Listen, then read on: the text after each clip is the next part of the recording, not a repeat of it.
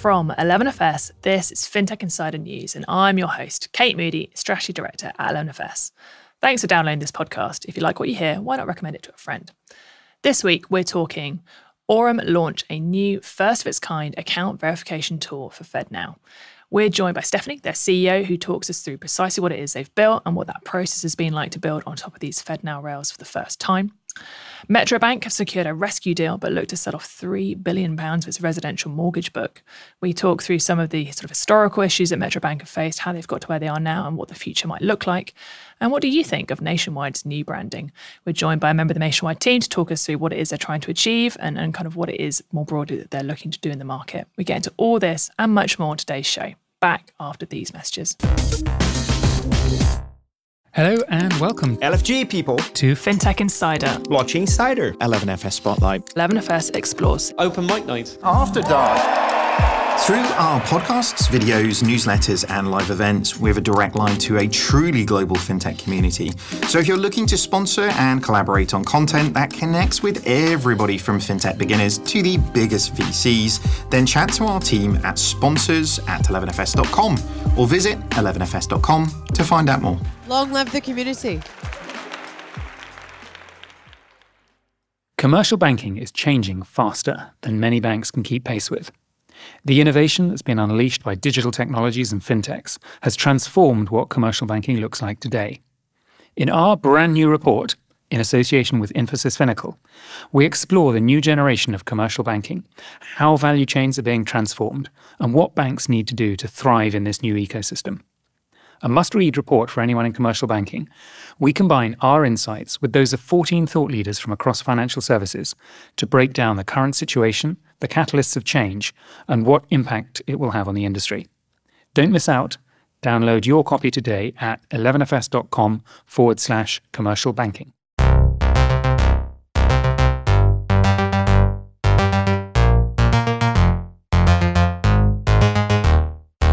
Welcome to episode 793 of FinTech Insider. I'm Kate Moody, Customer Strategy Director at 11FS. I'm joined this week on FinTech Insider News by three fantastic guests to break down this week's biggest stories in FinTech and financial services. Firstly, a massive FinTech Insider hello to Stephanie Kirkpatrick, CEO and founder at Aurum. Pleasure to have you on the show, Stephanie. Please tell our listeners a little bit more about you and Aurum, please. It's such a pleasure to be here. Thanks for having me for round two of this conversation. Hi, everybody. I'm the founder and CEO of Aurum. Aurum provides the simplest API for fast, reliable payments. And now, this week, instant account verification, which, of course, we'll talk to you more in this episode about what we've been building on this new product. We're obsessed with solving the time to money problem in the US. And I think it's just a shocking statistic that more than half of Americans can't pay an unexpected $1,000 bill. And most adults have very little in savings. And so the concept in the US of instant access to money is a total myth. And right now, consumers and businesses aren't really thinking about how their money moves from point A to point B. They just realize that they need it faster and instantly. And that's the job to be done for Aurum. So we work on the back end to make that experience seamless. And our single unified API unlocks access to all the different payment rails here in the US, including, and I think importantly, the newest ones, RTP, ACH, same-day ACH, wires, and now FedNow. So we're excited to be here and talk more about it. Super exciting to have you back on the show. So thank you for taking the time, especially as you've alluded to in a pretty busy week. So looking forward to getting your take on the news. Also joining us and making an exciting debut on the podcast is Mandy Beach, Director of Retail Services at Nationwide. Thanks for joining us, Mandy. Always great to have another face on the show. You've also had a busy week, which we'll discuss later, but could you introduce our listeners to yourself and your role at Nationwide, please? Yeah, same for me. Thank you very, very much for the invite. I can't wait to have the conversation today. So, yes, I work for Nationwide Building Society, and my role is predominantly to deliver to the frontline services to our customers. And that means looking after our branch network, 606 branches, our contact centres, our back office, so digital, social, mobile, chat. So really getting the opportunity to be as close to the customer as I possibly can. And that's through the delivery of that through our frontline teams. Awesome. I'm sure you have a ton of super interesting perspectives to share. So thank you for joining us and looking forward to getting your take on the news. And last, but by no means least, we are delighted to welcome Unisa Zaman, CEO of Unisa Finance. Thanks for joining us, Unisa. Great to have you on the show. Would you mind giving our listeners a quick introduction to you and what you're working on, please? Absolutely. Thank you so much for having me. So As mentioned, I'm CEO of Anisa Finance, a financial literacy platform dedicated to providing financial awareness to Muslim women globally. So we're based in the UK as well as markets across the Middle East. And we've served a plethora of different women across the globe, but more specifically working with fintechs and government institutions in terms of delivering that level of financial awareness. To date, we've helped over 10,000 women learn more and increase their level of financial awareness, working with institutions like UN Women and the World Economic Forum. What a fantastic resume. Well, thank you so much for joining us and looking forward to getting your take on the news. And with that, let's get into the news. Our first story we've taken from Payments Dive, but we've seen it in lots of places as well. Aurum launch first of its kind account verification tool for America's FedNow. Verify is the first ever product built on top of FedNow, the instant payment service launched in July by the US Federal Reserve. It allows businesses to determine within 15 seconds whether a bank account is open and valid before initiating payments. It also provides real-time data as to why an account may have failed. An Acuity study in 2020 revealed the cost of failed payments to the global economy could be as high as $118 billion. Aurum and FedNow hope to challenge this by revolutionising the account verification process in the US. Stephanie, obviously going to come to you first on this. Can you tell us a bit more about exactly what Verify is, how it works, and why you're so excited about it? Sure. I mean, as you said, we are very much revolutionizing something that here in the US has been incredibly outdated and challenging. So this week, we are excited that we launched the first ever to market product built on top of FedNow with our solution Verify. This patented technology verifies business and consumer bank accounts within 15 seconds or less and determines whether the account is open and valid before initiating payments.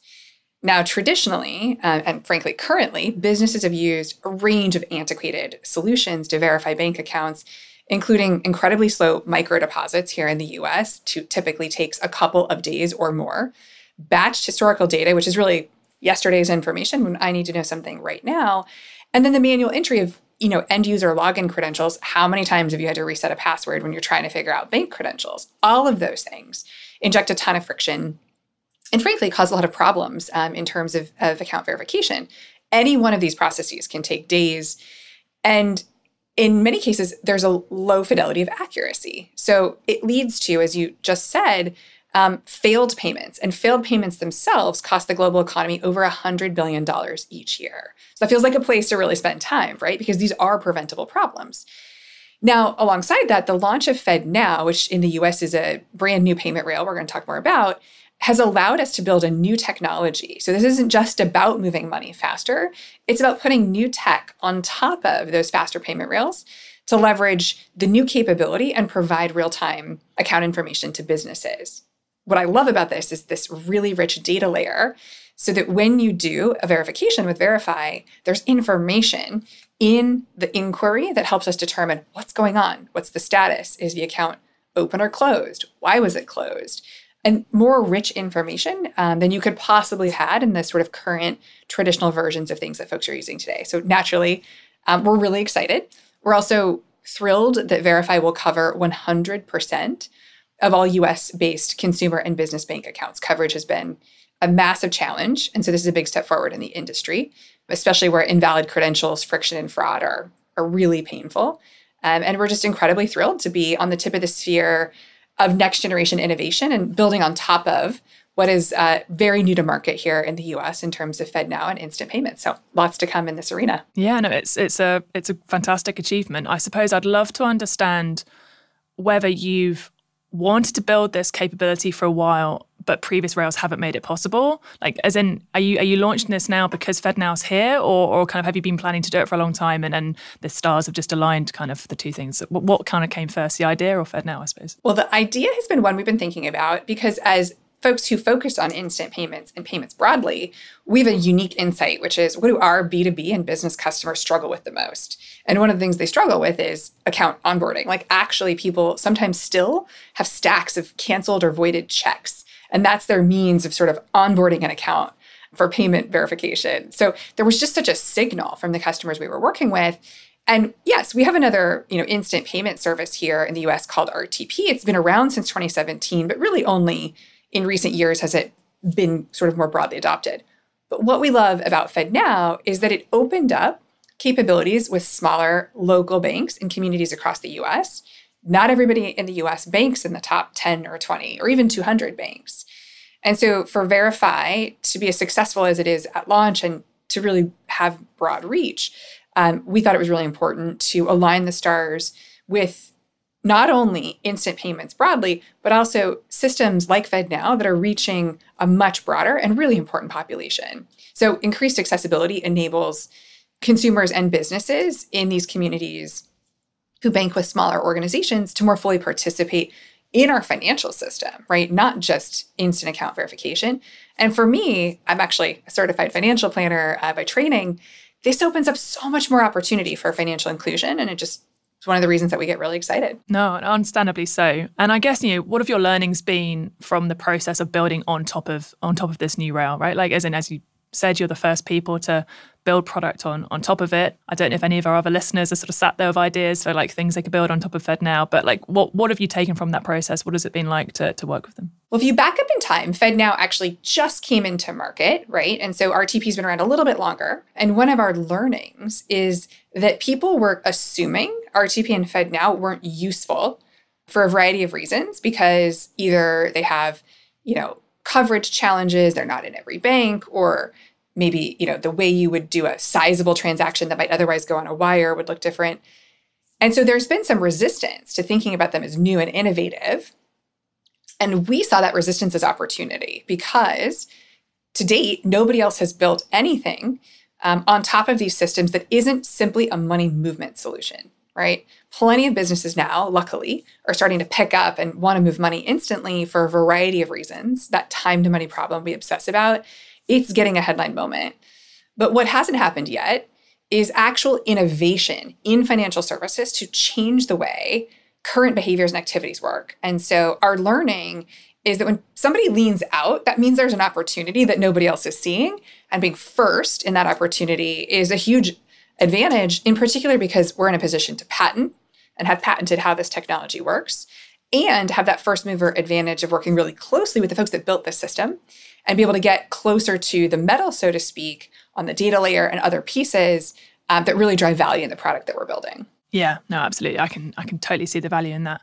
And from what you've described, it sounds like your solution has a lot more sort of data complexity. We have confirmation of payee in the UK, but this feels like a sort of slightly smarter version of that. But Mandy, from the UK perspective, have we seen impact from things like confirmation of payee? Do you think has that changed experiences for your customers on the ground? It is interesting when I hear you talk, because I kind of walk immediately in the shoes of the customers that are on the receiving end of this. And what I can tell you is that kind of walking in and opening any kind of service, product, whatever, is people want everything at the touch of a button now, don't they? When you talk about that kind of speed, we shouldn't underestimate that from a service perspective. It's really important. Accepting that you've got all the necessary checks as you describe. So I'd love to hear a bit more about this one over time. But confirmation of payee, trusting where you're sending your money has never been, something that is on everybody's minds. And when you talk fraud, that education point is being critical. The thing that we've had to really make sure is people are reading, like those disclaimers are there to protect. And you can become blind to them over time. So it's really, really key that we're dropping in, regular reminders to do it. But confirmation of payee has been what I would describe as a game changer from a security point of view and trust. It's been super important. And we do loads around fraud education. But when you hear, what you're describing there, Stephanie, it's really, really key that we continue to evolve to keep people as safe as possible. I think that's exactly right? Trust and safety, when we're talking about payments, so often, especially here in the US where we've just had limitations, the sender and the receiver haven't communicated about the exchange of funds that's about to happen. And the other mechanisms, to your point, Mandy, they're not consumer first. They're not experience first. They're slow, antiquated. So we really had to look at two sides of a coin, which is solving a $100 billion pain point, but also doing it in a way that's seamless, frictionless. There's no user involved in a process like this. It is instantaneous. And I think elevating the trust, safety, and security and certainty of an account is so critical. And now it's alongside all the work that's being done in the US for identity and KYC and other things. It lives at the account level in terms of verification, but it's an important input in basically any financial transaction. Anissa, I'd love to get your perspective on this. Like, what's been your impression of FedNow more broadly and kind of the offering that Stephanie's described? I think it's certainly an exciting time. I mean, I can speak to what's going on in the Middle East with regards to RTP more specifically, but also the offerings that are sort of trickling down from the US and elsewhere. It's an exciting market to be working across. And I think these offerings are really expanding the horizon of what fintech looks like here, and also access to finance. And when we talk about financial inclusion, I think when we're looking at different markets, it looks very different globally speaking. So I think the access to the finance, I think the element, and something that's really interesting actually to tap into, is how these systems are used in said markets. So for example, the infrastructure in the Middle East and more specifically across the GCC looks very different to, say, the UK or the US. So having networks, having systems that are very much integrated are incredibly important to allow for the sort of omission of fraud or things like that can occur. And I think obviously when we think about fraud, has certainly been very high levels of such over the last few years in markets like the UK, in tapping into sort of having that access to finance of the vulnerable, of the elderly and such. And that's something that certainly is being looked at across these markets, but also being tackled at a very top-down level because of the integration of the government in systems like this as well. Yeah, no, absolutely. Stephanie, I suppose when it comes to the US, the thing I'm always interested in from a kind of cultural perspective is this tension between like the private and the state, the private sector and the state. You kind of see from an academic perspective, surveys seem to suggest that trust in government is like at an all-time low. But, we've got this launch of this massive, potentially game-changing federal system. So how much is that impacting, do you think, customer uptake of products like FedNow? Do people kind of see Federal Reserve offerings as separate from the government? Like, can you talk us kind of through kind of that nuance from an American consumer's perspective? Well, it's very interesting from like an American consumer perspective. I bet if you surveyed 100 Americans, they've never heard of FedNow unless they work in payments, right? So I think it's one of those things that like you get used to writing a check, you get used to having a bank account, you get used to being able to swipe a credit card, and you don't necessarily think about, is that government owned? Is it government controlled? And so I think with FedNow in particular, and again, RTP has been around for a few years, its ownership structure is different. It's owned by the top 20 banks. I guess it's a big question. Do you trust the top 20 banks more than the government? I don't know. Not for me to speculate on, but I don't think that consumers think about it as government owned. I think what consumers think about is, hey, Amazon can get me a package same day. In a lot of cities, under an hour. I can get a massage on demand from an app in my home in most major cities. I don't really care how you do it, but I need access to my money at night, on the holidays, on weekends. And today, the system is 9 to 5, Monday through Friday, because it's tied to banking infrastructure. So I don't think the average American is thinking so much about who provides it. They're just thinking about, how do I get access to it? And that I think is important because it's showing that there's an incredible demand and frankly necessity from a liquidity perspective and from a safety and security perspective, from a financial, balance sheet, opportunity for each household to not think, wow, if my money could earn more by being saved or invested, I should do that. But one of the reasons why I wouldn't is because on a Saturday, if I did have an emergency and my money was in a high yield savings at a bank somewhere other than where my checking account is, I couldn't get it out. So it's really solving systemic issues. And I don't think that there's, fortunately, much consideration for the current, who's making it work question, so much as it is, can financial services meet me where I am? And can we get away from this 9 to 5 sort of mindset where money's locked in a vault, only available when the bank feels like giving it to me? Yeah, no, I 100% agree. I think it's one of the things that sometimes is almost hardest to, we work with lots of banks all the time and kind of our ventures work, and it's one of the hardest things almost to communicate sometimes to senior stakeholders, like the urgency sometimes that people need money. Like not everyone has these big reserves of cash to kind of fall back on when times get tough, and being able to move and access money instantly can be life-changing. So I'd love to chat about this all day. You guys are doing super, super interesting work, and fingers crossed kind of for the future of the launch. It sounds like you guys are going on to great things, but I'm going to have to move on to our next story now. The next story is taken from the FT, again, has been covered in multiple different places. This is Metro Bank find a £925 million rescue deal. The troubled UK bank has found £150 million of new equity on top of £175 million bail-in note issuance and £600 million of debt refinancing. The new equity comes from Colombian billionaire Jaime Galinsky-Bacall, raising his 9.2% stake to 53% and becoming the controlling shareholder. Following the move, the PRA issued a brief statement saying it welcomes the steps taken by Metro Bank to strengthen its capital position. The bank is now reportedly looking to sell up to £3 billion of residential mortgages with interested banks including Barclays, NatWest, Lloyds and Santander. Critics of Metro, including its co-founder, point to their unsustainable reliance on a branch network. However, new controlling shareholder Bacall rebutted this in a recent interview with the FT, saying it's a model that works. Anissa, where did it all go wrong for Metro, do you think? I mean, I think when we look at it from a perspective of the fallout, what's happened and taken place over the last week, we can certainly look towards the share price. For example, it's fallen from 53% in 2018 and a further 95% in 2019.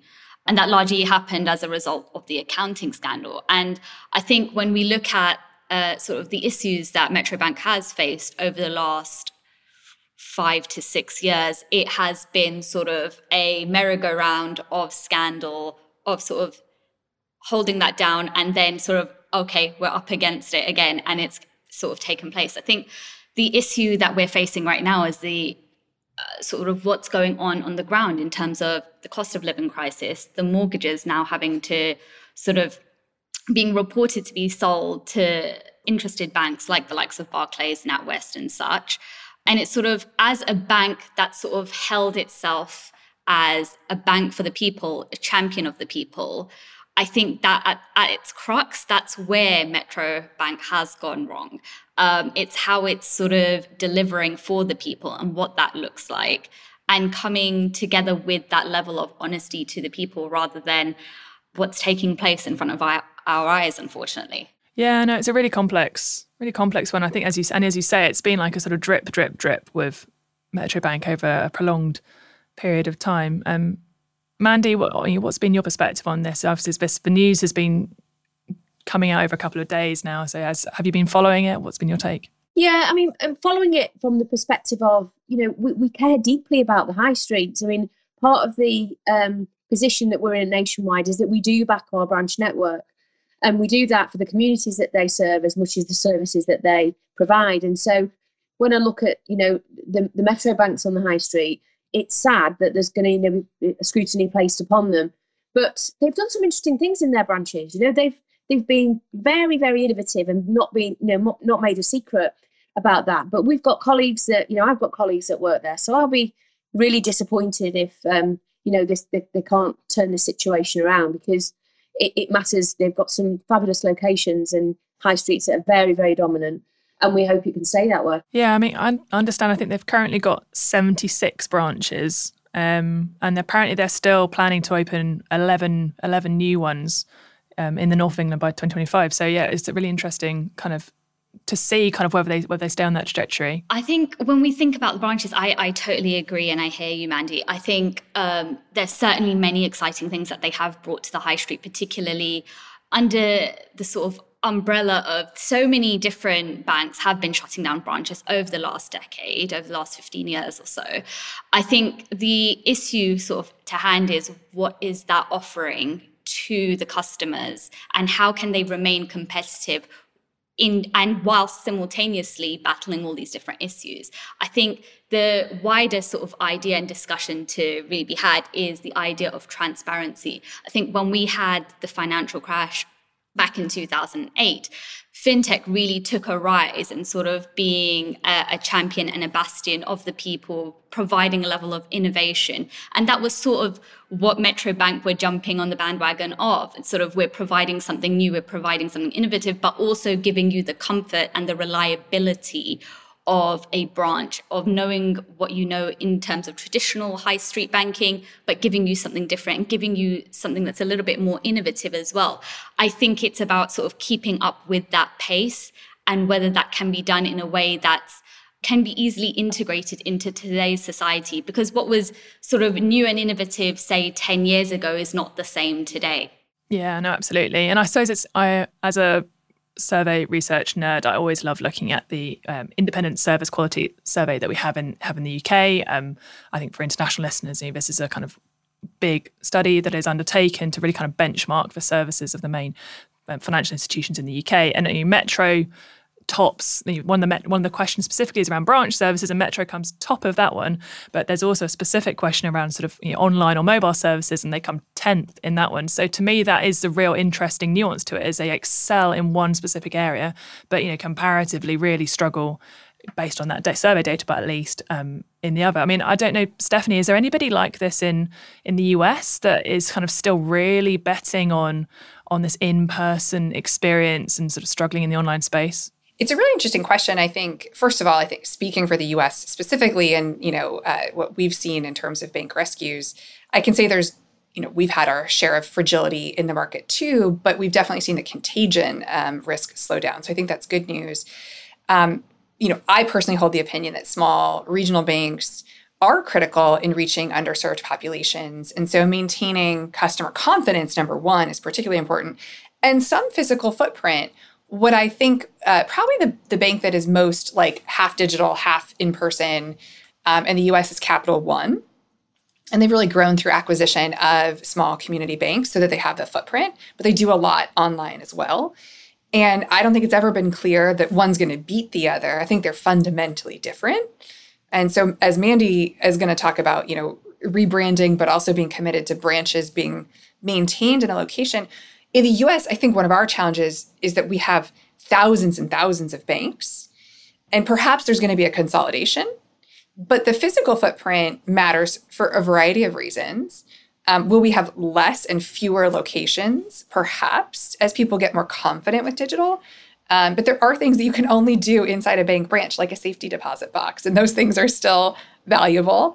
So I'm not sure that the answer is clear in the US market. What I can say is we definitely see our fair share, like Unisa said, of fintech interest. And I think that's driving people to come back and ask this important question, which is what creates a stable bank, right? What do I need to know about the fundamentals of the bank? And honestly, the truth is banks primarily are a derivative of trust. There isn't a dollar for dollar reserve. There never has been. That wasn't ever the design in the US or anywhere in the world. And so trust, and I think, is it at an all-time high in terms of importance and priority.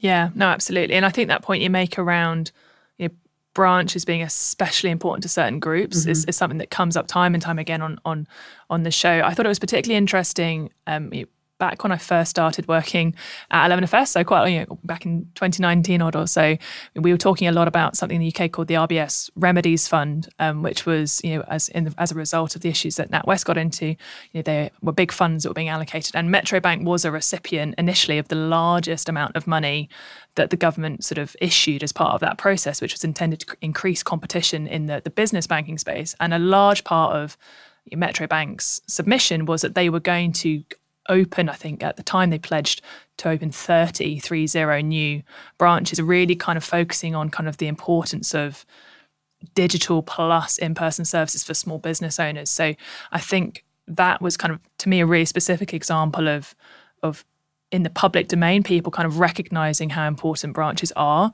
to particularly kind of small business owners. And again, I look back and see Metro Bank had to hand back a substantial chunk of that funding because they couldn't actually deliver on those pledges. And to me, that almost seems like one of the first kind of visible signs that they were kind of maybe committing to things that were too ambitious or kind of not quite having the right balance between kind of the stretch of their strategy and their ability to deliver on it. So yeah, I think it's a really, obviously you hope that they do well. Mandy, do you have any Mystic Meg anticipation of what you think they'll do next or where they'll go from here? It's a really difficult one to call, isn't it? Because I think we are in different times now, and let's see. But I think you hit the nail on the head, and this is something that I'm really championing, is that whilst we may be backing at Nationwide the branch, it forms part of a system for a customer, and it can't be the only thing you back, because it has to be the digital experience. And for us as well, there's a role for telephony and there's a role for chat. So all of that combined makes up the experience that people will trust and and want to be a part of. One element alone, I think, is going to be tough. But let's see. And as I say, I like you, I really hope it can turn around. Yeah, absolutely. Okay, well, we're just going to take a quick pause here. We'll be back shortly. Hello, it's Benjamin here, Director of Research and Strategy at 11FS. Earlier this year, we published Building the Future of Home Buying, a report that calls out financial services for making the biggest, most significant purchase of most people's lives way more difficult than it needs to be. Well, fast forward to today and things haven't changed. Mortgage offerings are more important now than they have ever been, with sky-high interest rates in many countries forcing home buyers to shop around. We've got clients asking us how to move quickly to fix the problem and get a game-changing product to market. Want to know the secret? Step 1, download the report at 11fs.com/homebuying. Step 2, get in touch at 11fs.com/ventures. Speak soon. Welcome back. Before we get into the second half of the news, a note to go check our most recent FinTech Insider Insights show. 11FS's own CEO David Embria and CTO Ewan Silver have a fireside chat to unpick what we mean when we say the services have fallen out of financial services. That might seem like a kind of strange topic, considering you can't have financial services without the services.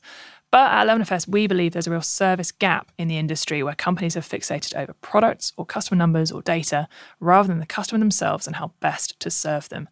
David and Ewan discuss how businesses can enable themselves to put the services back into what they do and the challenges facing them. So go check out that podcast in our podcast feed. It's the one just below this one. Let's get back into the news. So our next story, we've taken this one from Creative Boom, but again, lots of coverage all over the place. Nationwide unveil biggest rebrand in 30 years. Britain's biggest building society has unveiled its first major rebrand in over 30 years in a bid to challenge shareholder-owned banks. Nationwide's mutual status means they are member-owned, and earlier this year they shed £340 million of profit by giving 3.4 million members £100 in cash. The new look Nationwide logo drops the capital N and removes Building Society from its branding. Nationwide have also renewed their branch promise, saying if we have a branch in your town or city, we'll still be there until at least 2026. The rebrand follows a similar exercise from Wise earlier this year and coincides with a refresh from Revolut to coincide with their launch of the Revolut 10 app. Nationwide currently has over 16 million members and a £272 billion balance sheet. Before we have a quick chat about this, let's get a reaction from our own Will Jones, Executive Creative Director here at 11FS, who had this to say. So rebranding an incumbent bank or building society in the UK right now is a pretty fine balancing act. I think at a very, very basic level, retail customers already understand a bit of the design shorthand for, I guess, traditional and trustworthy versus new intelligent service. And I think we see the trends around usage and wallet share follow suit. I think the rebrand for Nationwide has been pretty successful in striking this balance. If we break down some of the elements, let's start with the logo, the actual emblem there. It's lost a bit of personality, but it's gained a lot in versatility. I think any rebrand has to make that work as a beautiful app icon, much the same as 10 foot wide on a building. And I think we see from this, like we have from other brands who've been around a while and rebranded, like Burger King, they've actually looked to the past when finding a simpler type treatment for that word mark, and that's a nice nod to their heritage. I think it'll be interesting, though, to see how that vibrant secondary palette is actually used, to see whether the illustration style that feels new now still does in a year or two. And I personally, as someone that's worked with brand guidelines, really hope there isn't one of those pesky brand rules that now presents the use of an uppercase N for Nationwide. Mandy, obviously, we've all got very excited about the kind of like brand and design nuances of this, but would love to get your on the ground perspective of of what the impact is for Nationwide as an organisation. You've had, as we alluded to, I think the same branding now for, I think, around over 30 years. So why is now the right time? What is it that you're looking to achieve? Yeah, I mean, what I would say is this has gone down extremely well, internally and from the customers that we've spoken to so far. It's been really, really well received. And I suppose ultimately what you want from any rebrand is to make sure that you're relevant for the 16 million members that we've already got, but we're also looking forward to those that we want to gain. And that has been a very deliberate move on our part to make sure that the service, the trust, all the values that we've got today remain very relevant for those new customers that we want to attract as we go forward. So there's definitely been a real nod to modernity, relevance, and at a time where we are putting our branch network front and centre, but absolutely as part of the system that I described earlier of a great digital experience, really brilliant colleagues that help customers at a time when they need them. So the brand relaunch forms part of kind of 3 or 4 almost signature pieces that we want to deliver. And some of that has been the fairer share that you described there. And that's the reward back to, those members that hold current account savings, current account mortgages, and really committing to the fact that we are owned by our members. And therefore, every single penny we spend, everything we do is in service to them. And we are really, really proud of that. And what this was always designed to do was, create a new conversation, which it's definitely done, and make sure that relevance point comes through really strong. And it looks to have done exactly that. Yeah, no, I have zero design expertise, but I think our design team have been super complimentary about it. I suppose the thing that I'm personally really interested in, I've had the pleasure over multiple years now of chatting to people who work at Nationwide. I know how genuinely passionate people are about the fact that you are a building society. I wonder how you've dropped that explicitly kind of from the brand. So to me, that seems like the most interesting part. I'm sure that wasn't an easy choice. And what do you kind of see as the trade-offs of that being? How do you kind of still communicate that through to your customers? It was interesting because obviously as part of any brand refresh, you do, an immense amount of research to understand what matters to some and what matters to others. Being a building society matters hugely to all of us. And if you speak to anybody at Nationwide or if you speak to the customers, they'll be able to tell you that in the way that you've just described it too. Building society on the logo has only been on for about 5 years. Actually, of the 36 that we've had, the logo, building society only is relatively recent. And dropping it is simply to say that it actually matters more to some than others, for sure, because ultimately some people would say, I want to be part of the building society, but I also want great service, great value, great products, great digital experience. And when you look at it, the kind of the logo, the simplicity point was absolutely critical. And so dropping it is never not about talking about being a building society. It was more about staring at the logo, recognizing it first off, and almost making it, as I said earlier, much more modern. Yeah, no, absolutely. Stephanie, I don't know if you've had a chance to have a look at it. I mean, what was your take on the rebrand? I did take a look. And I suppose, what Mandy's described in terms of the role of a building society. Well, listen, I think part of rebranding is continuously redefining your identity relative to your customer base, which to me, this is very much what the intention was as I listened to Mandy talk and as I look what was done. And a rebrand doesn't necessarily mean the fundamentals change. So what I love about it is finding ways to make it easier for somebody to find what they're looking for, know what you offer in terms of financial services, potentially do more with the bank than the single thing they might have done previously.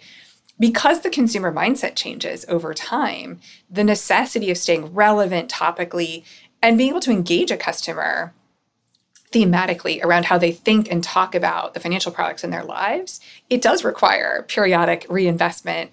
I've seen many brands in the US, steadfast 150-year-old companies, some of them mutually owned, some not, in financial services do the same thing. And I think it's really transformational. Now, sometimes it'll go alongside with either new commitments or new products, and that's interesting too. But the identity of a company, while it may still have its same pillars and values, is evolving as the identity of the consumer changes. And that's something that is, I think, actually in some ways happening faster than it ever did before. Yeah, no, I think that's a really, really true point. Anissa, what's your verdict? I love it. In short, I think that's very short. in short, I think in practice, in my past life, I've worked in marketing. I've worked also in PR, and I've managed very large clients. And part of that is also redefining what it means when it comes to financial communications, what it means to be a brand that's relatable, that's accessible, that isn't alienating the initial base, but is also incredibly inclusive. We're looking forward, not backward. And I think the fact that, it's such a beloved part of the high street nationwide. It's really community-based, community-focused. I think that's clearly very evident in its profit sharing as well. And I think it's a really exciting, bold way and dynamic way of really reaching out to their core customer base and saying, look, we're here to stay. We're still as relevant as we always were. But it's also about reaching that hand out and taking more people on that journey as well. So yeah, I love it. I think it's great. One definite convert there, Mandy. I suppose that when we teed up the story, we framed it as a move to compete or to kind of increase your competition. Is that fair? Is that a fair way of positioning it, or is it less about competition and more just about you guys looking at yourselves? Oh, no, look, seriously, we want to be seen as a genuine competitor because we've got the scale to those that are already out there. And we do see that. And certainly, as we've seen, volumes of closures, it's really surprising that, everyone would say, as banks close, people don't want an alternative. Well, actually, at a time of need, that kind of real moment of truth, we talked earlier about fraud or whatever that might be, actually going in and seeing somebody face to face, regardless of age, actually, is really key. And so that point of reassurance of having a branch is not often that I want to go in all the time, and because generally people don't actually. But I do want to know that when I need you most, I can come in and see you. And so this kind of idea of a good way to bank, which is something that we're standing behind, is twofold really. It's about offering real value, brilliant service, great opportunity to be a member and enjoy what a membership offers, as well as doing good. Being on a high street and making sure that you're supporting the communities, the social investment part is key in that context. So, we definitely do not want to lose what we bring to a community, as well as being a very relevant choice for people to come and join us and enjoy, the offering, because we offer brilliant products. We don't want to be seen as just mortgages and savings. This is way beyond that, absolutely way beyond that. And so the commitment to branch is definitely about kind of that point of differentiation and distinction at a time when others aren't committing to that. And we can do that because we're a mutual, and we can, make different decisions because of we don't have a shareholder. And also the way our property estate is made up allows us to make different decisions from that perspective. So, I feel very blessed because I see our branches are vibrant, they are busy. What I don't see is kind of, soulless offices, quite the opposite actually. And the volumes of accounts that we're still opening face to face, you'd be surprised about over a third of new accounts are opened in branch. So most people would think it's a digital offering, and for some it still is, but there's still a group of people that still want to walk in and be seen face to face, which is fascinating really. Yeah, no, that's really fascinating. I mean, so you say a third of accounts are still being opened in branch. Are there any particular, does that skew to either any particular types of customers or any particular types of accounts? I think you would assume that it would be kind of loaded towards more vulnerable, those that need it most, maybe the elderly. But actually, we don't necessarily see that. We do see, say, kind of a typical 11-year-old really enjoying that first experience of going into a bank with their mum and dad, opening up their first current account. Don't underestimate that. And interestingly, we were looking at the data in a very short space of time. The branches have saved our customers from losing £4 million worth of their savings to fraud because of the way they've intervened. Because it's much harder when you're in front of someone. They have instinctively they know something isn't right, as well as all the necessary checks that they do. They make a real difference. And so we definitely, don't make no mistake, what you do in a branch today is different to what you would have done in a branch even 3 or 4 years ago. So we're not immune to that. So what I mean by that is it's not necessarily your traditional cash in, cash out type transactions. we're definitely seeing more digital conversations, more education in that context. So we've had to multi-skill our teams in order to respond to that, and they've done that brilliantly. Yeah, no, that's not surprising at all to me to hear, but no, I think it really resonates. I'm already, probably marks me out as like a finance nerd, but I'm already excited about taking my son to open his first account. But he's only 2, so I don't know. Maybe by the time he's old enough, will branches still be there? I don't know. I really hope so, because I can still remember going in with my parents. Absolutely. I could remember. Definitely. Yeah. I can remember walking to the branch that was like near my house. That's how close it was. I remember getting my checkbook. I remember the whole experience. Now, maybe that's because I like live and breathe payments and financial services, but I think most people remember that.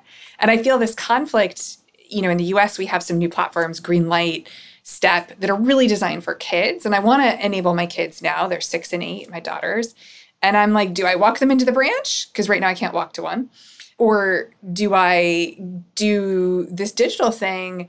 And I think, honestly, there's going to be a combination of both. I think that's the new reality, right? You won't necessarily exclusively work with a single financial partner. I know even now I don't.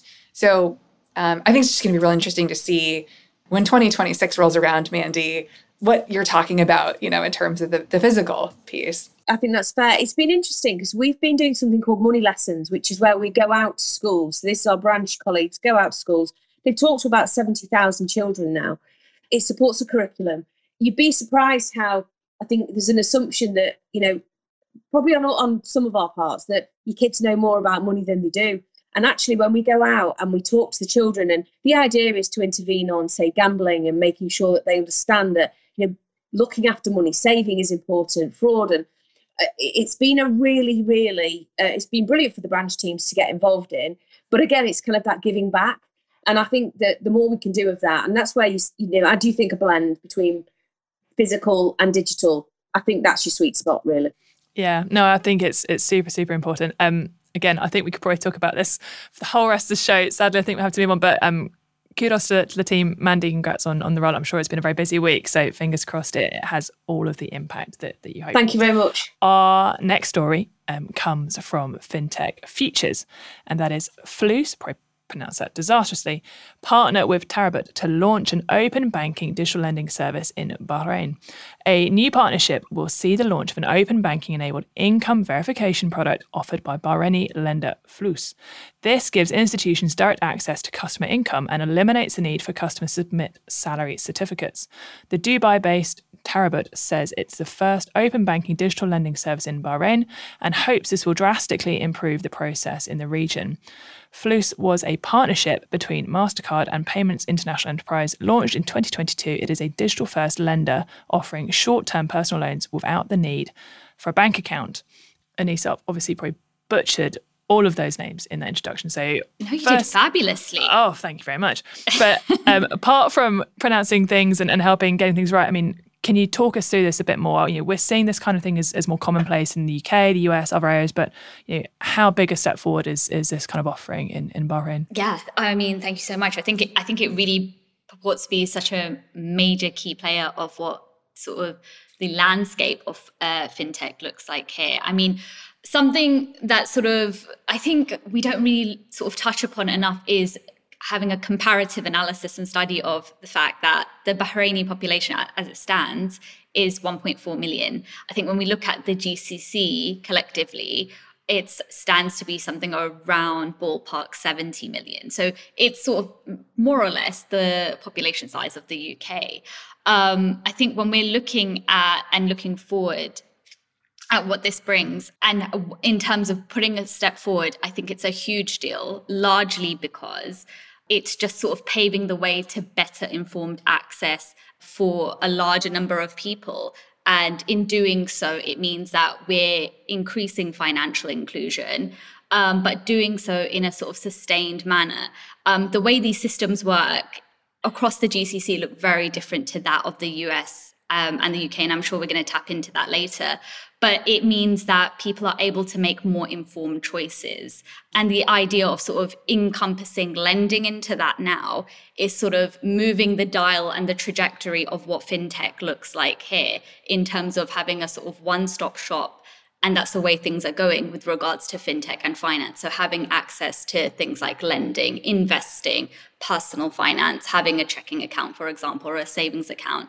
So it's really moving at a very fast pace comparatively. And I think that's largely not only because of the support that the Central Bank of Bahrain has been able to provide, along with other institutions in the UAE, but also thanks to sort of the idea of having a smaller population with very similar demographics where you can have that level of rollout and escalation in such a way. Yeah, no, I think that's super interesting to kind of understand the context of both Bahrain individually and the region as a whole. Yeah, when I first saw that stat around like 1.4 million people, my brain was just like, how does anything, it's just such a mad like population to have to launch something for. I suppose one thing I'd like to pick your brains on is when we gloss over it and we think, short-term lending, no bank account needed, you could probably imagine people's minds jumping to kind of things that have had similar structures in the past that maybe haven't necessarily been the best financial products. You have pretty bad rep in some of the UK and the US, some of these types of like short-term lending, no bank connections. I'm assuming Flus is different to that. Like, can you talk us through like how they're going to make that work in the region? They're treading new ground, right, as well. So how do they manage that space between making lending easy but not lending where they shouldn't? Yeah, totally. And I mean, it's completely understandable when we look at sort of, for example, the infrastructure surrounding sort of payday loans, with the idea of sort of getting money quickly with very few checks and balances, and sort of the fallout and repercussions of that, just from a societal level, it was disastrous entirely. And I think when we look at that and sort of comparatively, as I mentioned, the sort of government support that initiatives like Flus have is sort of, it's very much an integrated part of the system, and there are very many checks and balances. I think when it comes to sort of making loans accessible without encouraging irresponsible lending, there are certain sort of hurdles in place to ensure that doesn't happen. So we're talking about things like client profiling. We're talking about things like the current debt of the individual, of the customer, and what that may look like, what their sort of checks and balances are in terms of their payment plans. So a key example for a customer in the GCC or sort of in Bahrain, the UAE, etc., would be if a check were to sort of bounce here. Let's say you were paying your rent and the check bounces. That would then signal something into the wider integrated system that something's wrong, and that actually then gets highlighted to and is sort of flagged with regards to the government. And it's, as I mentioned, it's largely because the population here across the GCC is quite small for each country. So an integrated system is a lot easier. So the trickle down of, let's say, government support or a central bank supporting a fintech, for example, gives room for sort of a level of accessibility, but adoptability as well. So people can sort of breathe a little bit easily in knowing that it's been co-signed by a government entity. But at the same time, it also means by integrating that government, there are sort of massive repercussions to not being able to pay something on time as well. Yeah, no, absolutely. I can sort of start to imagine, I think. Yeah. Stephanie, obviously, we've been talking about income verification. You guys launched Verify. Is this something that you're kind of listening to and thinking like, oh, we could do this? What's your thoughts on income verification as an offering? Well, interesting question. I'm a certified financial planner, so I started my career thinking about financial advice. And so many financial products are derivatives of income verification, which I think is important.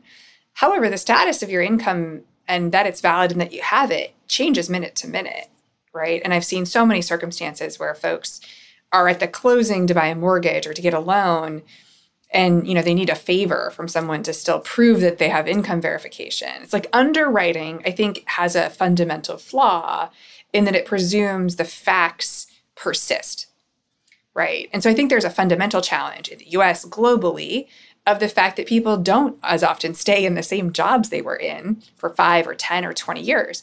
Job continuity, economic impact, there's lots of reasons why income verification isn't always the answer, at least in its entirety, to determining if you're underwriting properly and if there's certitude in the ability to repay.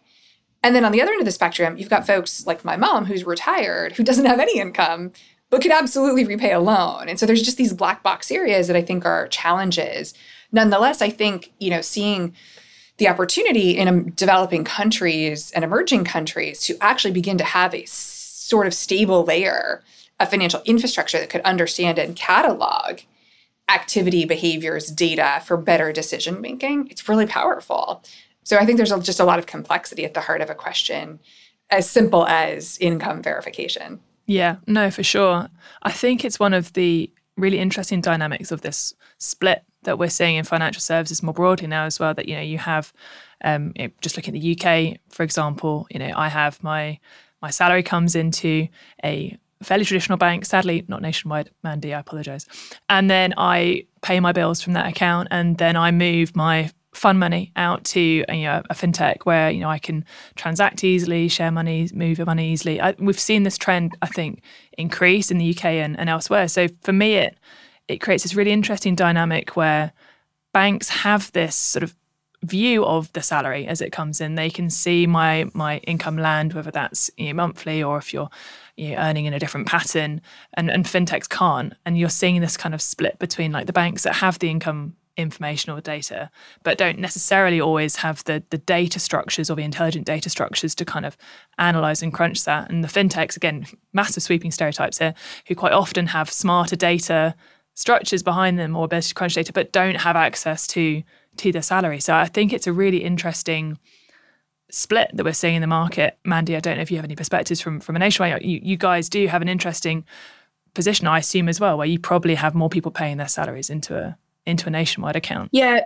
and what we know is that kind of depth of relationship really matters, because for all of the, what you've just described there is you wouldn't be able to have a loan with Nationwide unless you had your current account, because we want you to experience the full relationship. So it's an interesting model that is being described. But I do recognise what you're saying, where, depending upon various age groups, they'll almost have their main bank account and then maybe another one to play, as you describe it. So that isn't an unusual model now. And therefore it does put pressure on, all of us as financial services providers to make sure that you are offering ease of payment, because that is generally what is forcing others to consider elsewhere. What is easy to do that might not be with their incumbent provider. Yeah, no, absolutely. I think similar to our chat around branches and coming back to kind of chat about that in 2026, maybe we should leap back down to this one in 2026 as well. Okay. Have to move us now on to the section of our show called Big Click Energy, which is a quickfire roundup of some more click-worthy news this week.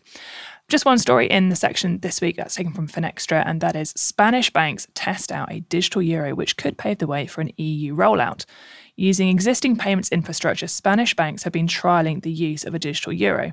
So far, the tests have demonstrated a use case for the digital currency with the view to expanding across the Eurozone in future. The European Central Bank have been keen on an interconnected payment system, and these trials are a step closer to making it a reality.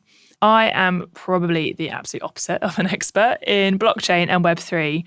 So go check out our sister podcast, Blockchain Insider, if you want to kind of get that lens. But I think this genuinely is a really interesting proof of concept. Started, I think, in around November 2022 with around 30 banks, plus some other kind of key infrastructure partners kind of coming together to explore this with a specific focus on trying to explore, again, this idea of could you have a new currency being offered via existing rails? And these results do seem to suggest that you could leverage existing payment rails rather than having to kind of build net new, which I think is, again, for someone who's not immersed in this space day to day, I think that's kind of almost like the assumption that you might make is that new currency means new rails, which means new services for customers to have to adopt and new things for people to have to explain. So this to me feels really exciting from a customer adoption potential that you potentially might be able to, within Spain or kind of elsewhere in the EU, to potentially have new currency options, but delivered via more familiar or already established kind of payment rails. So have to kind of wait and see what the European Central Bank decides to do as well. I think they've got some research they're expecting to launch in the next couple of months around the digital euro as well. But an exciting time for CBDCs generally. So again, check out our sister podcast if you'd like to find out more. Okay, now it's time for the and finally section of the show. I look at something normally a little bit more offbeat from the news this week. We've taken this story from the BBC. US prosecutors filed 23 charges against politician George Santos, including wire fraud and identity theft. The Republican politician is being charged on multiple accounts of defrauding his campaign donors by using their credit cards for personal transactions. He is also accused of falsely inflating his campaign receipts with non-existent loans. This follows 13 charges in May for laundering campaign funds. We've been chatting, I suppose, a fair bit on the rest of the show about payment fraud and on all the sorts of things like that. I've probably been living under a rock because I actually had not come across this character before. Stephanie, is this my fault? Is this been a big story for ages, or is this just flared up? Well, I don't know if it's a global story. I don't even know if it's a national story, but I live in New York, which is where he is districted, and it's definitely been a local story for quite some time. Well, I can't obviously comment on the state of American politics. It's been newsworthy, and I think one of the peculiarities of the situation is that despite these allegations and charges, which seem to have substantial heft behind them, he remains on essentially active duty, which is a bit of a question mark, right? I would presume that under those circumstances, perhaps a politician wouldn't remain in seat. But that is my presumption. I am not, sort of qualified to say. But it certainly has been a topic as of late, and particularly locally, as we've gone from identifying problems to actually seeing charges formally filed. Yeah, no, it just seems, I was reading about it before we started the show, it just seems absolutely mad. So apparently he's been accused of lying about his college degrees, his work experience. He apparently claimed to have worked for Goldman Sachs and Citigroup, which apparently is not true. I mean, I could stand corrected on all of these things, but this is just what I read. He apparently falsely claimed his grandparents had survived the Holocaust and had created a fake animal charity that he used to siphon away cash meant for a veteran's dying dog. It just sounds absolutely bonkers. I don't know if that's, I think I've only even scratched the surface of this. Mandy, is there somebody that Nationwide would be happy to bank? Look, you know when you read anything like this, and like you, I'm not familiar with George. You do start to realise how kind of your, whether that be the organisational brand, your personal brand, really, really matters from a character perspective and trust. And ultimately, once you lose any of that aspect, it's really hard to regain. And when you read anything like this, and like I say, I can't comment on this case, and nor do I know if it true false, don't know. But like anything, I just know that working for a brand like Nationwide, it was kind of, I saw all of your kind of facial expressions, which I'm sorry that the other people can't. You almost, there's a different facial expression when you say a particular brand to another. And that actually is what's quite endearing, really, when you know there's a brand you trust. Yeah, no, absolutely. Anissa, do you have any observations on Mr. Santos's interesting behaviour? I mean, I feel like it's quite the painting he's put together out here with the brushstrokes of and embellishments of all sorts. Look, what I can probably say is I just like Mandy and Stephanie, I can't really speak to knowing an awful lot about this particular story. I have definitely sort of heard trickle downs in the news here and there, but I think what's more of a concern is and this comes back down to trust as well, as much as the idea of personal branding, it comes trust. So very much like, who you choose to bank with, there's an element of trust with that. There's an element of security that's, as an individual, as a customer, you go towards or you move towards a certain bank for whatever reason, and a large element of that being trust. In a similar case, when we look at politics, a large amount of politics is about trust and is about who you can believe and is about, is this individual, is this political party able to deliver on my sort of set beliefs or the things that I believe would be great for my particular country. I think what we're seeing right now is that trust is at an all-time low in politics, whether that be across the pond or whether that be in the UK or otherwise. And once that sort of starts to diminish or starts to be chipped away, you kind of have this idea of certain types of behavior becomes more normalized, and then people become slightly more apathetic. and therefore there becomes little resistance to it. But I think the fact that we're sitting here, we're talking about it, I think I feel like I'm okay to speak for the panel and say this is quite a story. I think it's certainly something, and the fact that, you know, as a society, we feel that there needs to be more trust, and we need to be having sort of well-suited candidates put forward is something that we need to be pushing forward with and bringing these sorts of stories to light. Yeah, absolutely. I will certainly not be lending him my credit card anytime soon on this basis. Okay, to round us off, the race to the White House, picking up speed. You know, we've seen some independents go in or sort of starting to talk about going into the race. So if you ran for president to engender this trust that you've talked about, Anissa, what's your campaign slogan going to be? What's going to rally the people to your cause? Oh, gosh, that's a great question. Maybe something along the lines of do right, act now. I like it. Strong. Mandy, what about you? What's your platform going to be? I think it'd have to be something about kind of, you can trust me, you can rely upon me, that kind of, you know, something along those lines. A bit cheesy, I'm sorry. No, all good. But you get the point, is, you know. I get the point. I'll do what I say. I'm going to, you know, commit to, I suppose. I thought I'd vote for you based. I'm getting a strong sense of reliability from this conversation. I'd vote for you. Stephanie, what about you? I think for me, it would tie back to the vision and mission that we have at Aurum, which is to find the freedom to build to your potential. And I think for me, it's just something I think a lot about as a first-generation American, watching my dad come from another country and raise himself up here and find his footing. I think there's so much about our economic stability with each and every American wallet that could be a full focus of a campaign. Obviously, lots of other topics too, but that's where my heart is. That's a far more like genuine and compelling thing than what I would offer. I think mine would just be like straight to the bribery. You know, vote for me, get pizza. That's something like that. Like pizza is the way to the people's hearts. It's certainly the way to my heart. So that's what I'm going to plump for. Awesome. Well, that wraps up this week's FinTech Insider. Thank you so much to all of you for joining me. I've loved hearing all of your takes. Where can people find out a bit more about you and what you're working on, Stephanie? Learn more about us at aurum.io. Find me on LinkedIn or shoot us a note, hello@aurum.io. Brilliant. Mandy? Yeah, via nationwide.co.uk. Have a look at all we've got to offer, or come and see one of our people in the branches. We'd love to catch up. Absolutely. And Anissa, what about you?